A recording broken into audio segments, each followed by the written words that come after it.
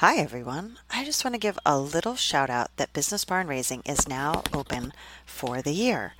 This time around, we are really focusing on helping people who have been interested in incorporating hippotherapy into their practice get started.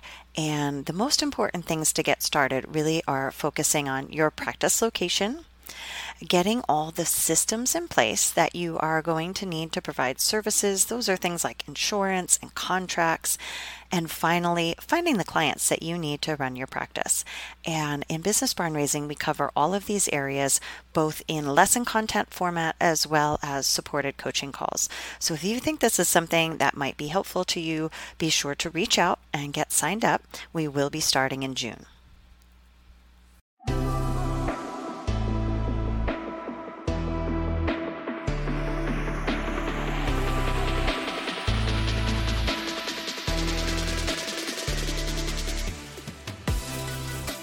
Hello and welcome to Animals Aquatics. I'm your host Ryan, a certified occupational therapy assistant, and today I want to do a short follow-up on a few episodes back about finding your perfect practice location. And specifically I want to get into when I close my eyes and I think about what my dream therapy pool would look like. Some things jump out at me, and I'm sure some of those things would change over time or with use. I would probably want to change some things and alter and make improvements, but just from a baseline of where I'm at as a practitioner, there's some things that kind of jump out that I would envision in my ideal therapy pool. And the first thing that I think of, jumping right into it, would be the lighting. And so with lighting, I'm even going to include contrasting the floor and the walls and having high contrast materials there so that a lot of the kids that we work with have visual spatial deficits and also some sensory challenges that are affected by visual perception. And when we have that high contrast, we can more clearly define the barriers, the borders of the room. I think that could help to ease maybe some of the discomfort or help the kids orient themselves as far as where they are.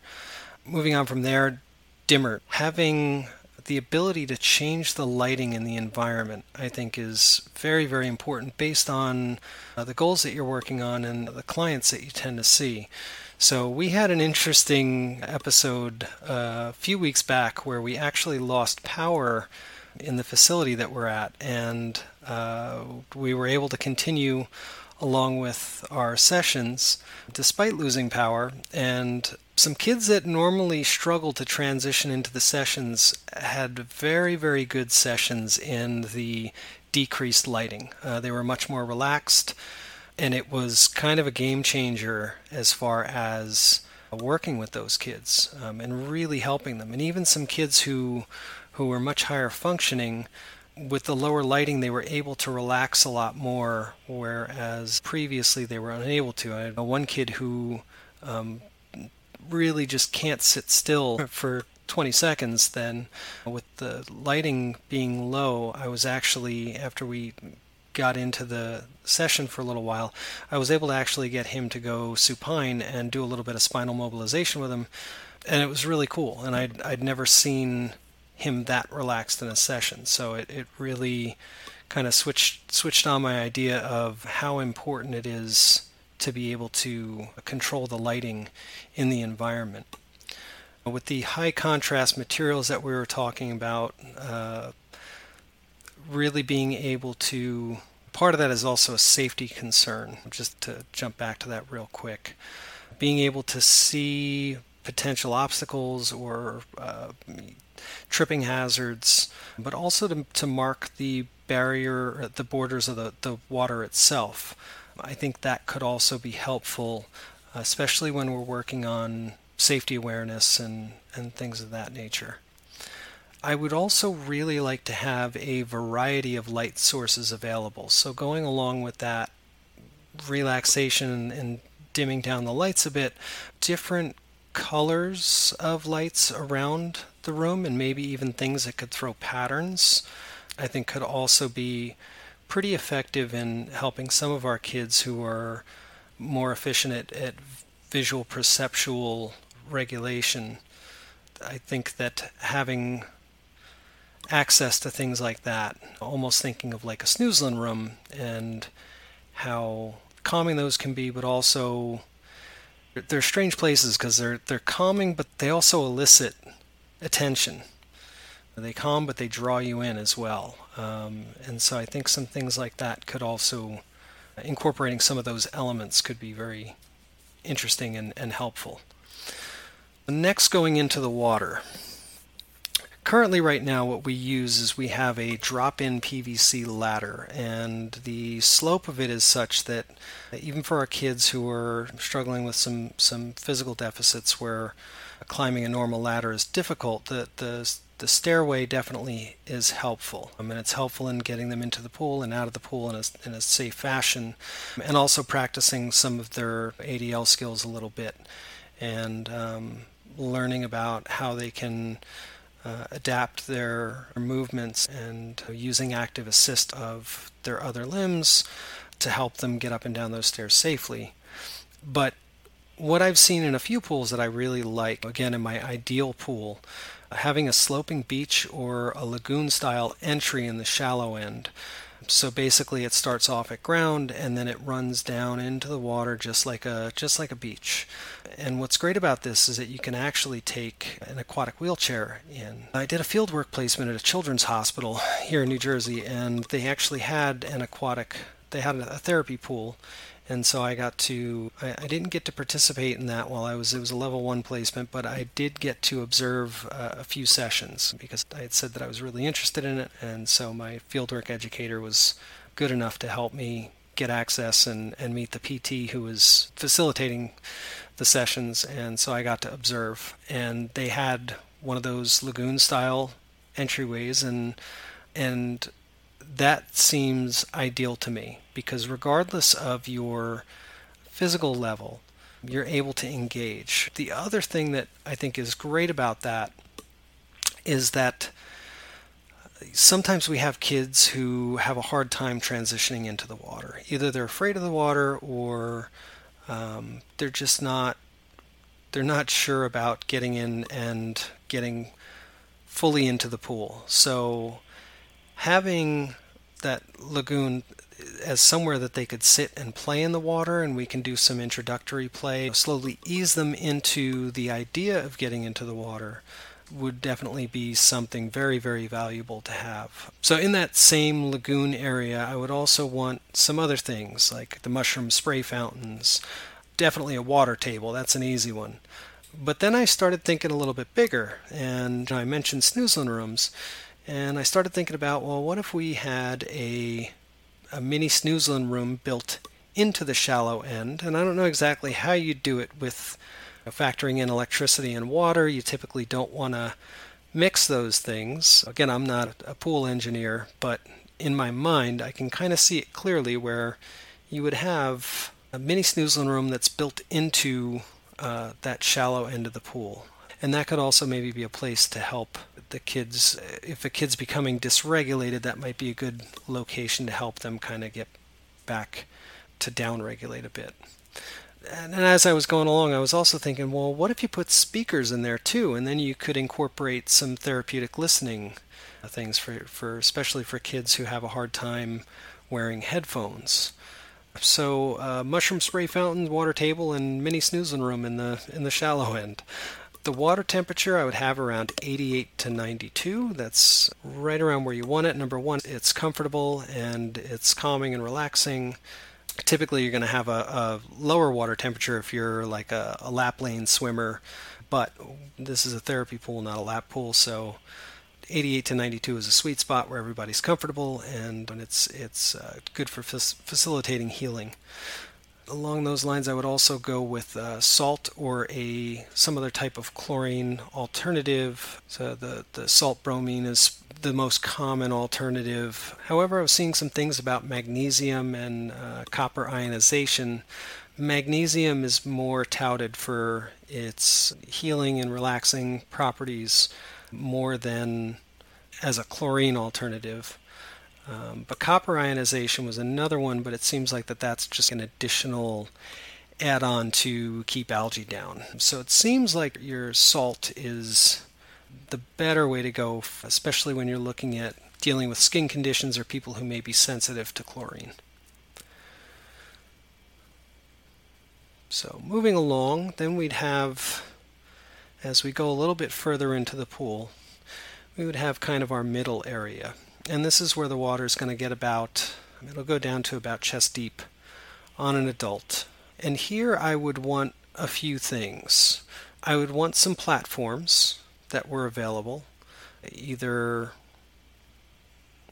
ones that I could move around or ones that were in place at different heights, or they have fancy ones that kind of go up and down that you can adjust on the fly.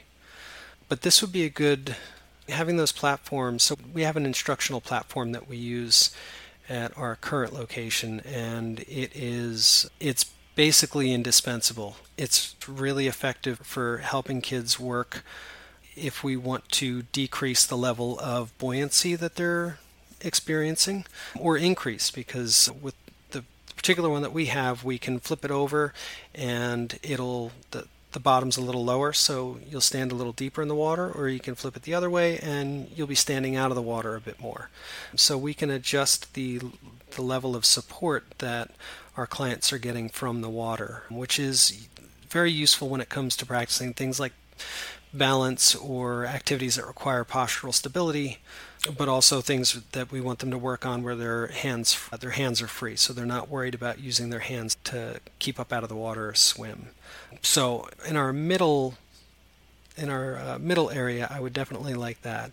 I would also like to have a permanent stairwell put in that is at about the same slope or grade as the one that we currently use, so to again make it more accessible, but also to not eliminate that skill set of working on coordinating your movements to get up and down the stairs or exit the pool safely using the stairway. And then going to the deeper end, I would still want a ladder, because again I think that there's other value in using the ladder to exit the pool. And we've used ladders to test the Morrow reflex, so falling backwards and keeping your arms extended as you do, and watching the kid's response is a way that we learned about to test the Morrow reflex, but also that it's a different reciprocating movement to climb a ladder than it is to use a stairway. It's a different challenge level, so I would still like to have that in the pool. I'd still like to have access to that. All right, now here's where we get a little bit crazier. So I mentioned before about the snoozle room and therapeutic listening. So there was a program that's been out for a few years over in the United Kingdom called liquid listening, and that it seems really interesting. I've looked into the training for it, and it looks like it's just in person, and you have to be in London, and I'm a long ways from there.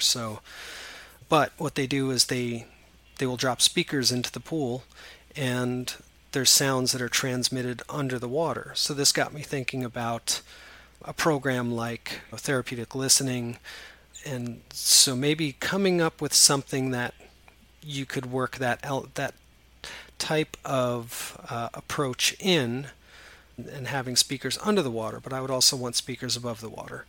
So having a sound system where we could either play music or some type of listening protocol, and I think it would just give you a lot of access. I know I have a few kids that if we put on music that they really like, that really helps them regulate during the session. Another thing that I would want to have would be cameras. A lot of high-end therapy pools will have cameras both above and below the water, and they're hooked up to monitors, and the PTs can actually watch what the client's bodies are doing underwater, because you have a pretty good idea when you're working with a client. You can see what they're doing, but it's not as clear as if you had an underwater camera directly laterally to them, so you could see the movement, especially with the lower extremities. when you're working on something like the platform. Having that underwater camera system with a monitor where you could see what's going on in real time is another piece that I would really like to include in my ideal therapy pool. We also want to consider our parents' clients or aides who are helping them get to and from their sessions. We work in pediatrics, so predominantly it's parents that we're interacting with. I know for us that especially early on in our relationships, the parents are pretty involved, especially in the pool. I'll invite the parents to participate in the sessions, and for a few reasons. Obviously, because it can help the child to feel a bit more comfortable initially, but also it gives me some insight into the dynamic between the parent and the child, and can maybe help me understand a little bit better how to help them. So while some of our parents are fairly active in the sessions, a lot of them also will just sit in the bleachers, and they'll either watch the sessions or they'll be doing some work or on their phone. Sometimes, honestly, I think the parents are just glad to have a little bit of a break, and they know that somebody is working with their child to help them, and they can just kind of kick up their heels a little bit.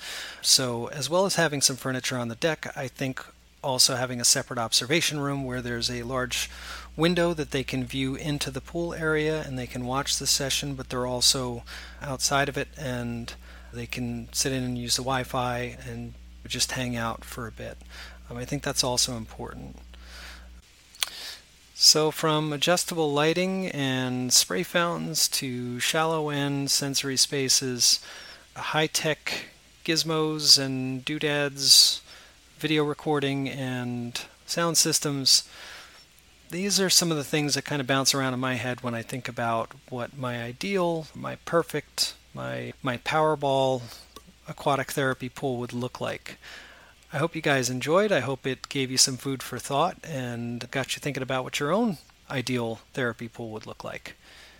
We'll catch you on the next episode.